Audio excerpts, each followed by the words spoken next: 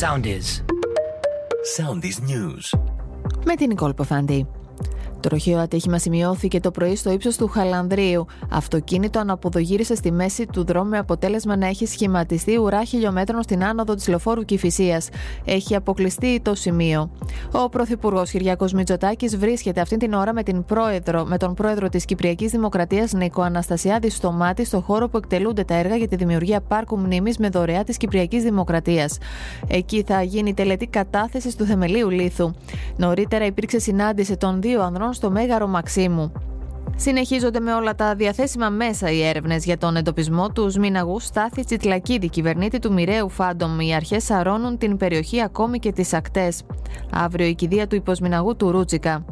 Νέες τουρκικές προκλήσεις κατά της Ελλάδας από τον Ρετζέπ Ταγίπ Ερντογάν. Ο Τούρκος πρόεδρος αποφάσισε να επισπεύσει την ψήφιση από το κοινοβούλιο της χώρας του παράνομου τουρκολιβικού μνημονίου, με πρόθεση να ξεκινήσει τις έρευνες για υδρογονάνθρακες νότια της Κρήτης.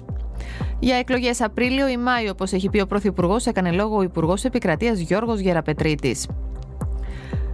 Τις έντονες αντιδράσεις της κυβέρνησης και των κομμάτων της αντιπολίτευσης προκάλεσε η απόφαση του Αλέξη Τσίπρα να μην συμμετάσχει στις εκλογές ο ΣΥΡΙΖΑ στις κοινοβουλευτικές διαδικασίες ψηφοφορίας.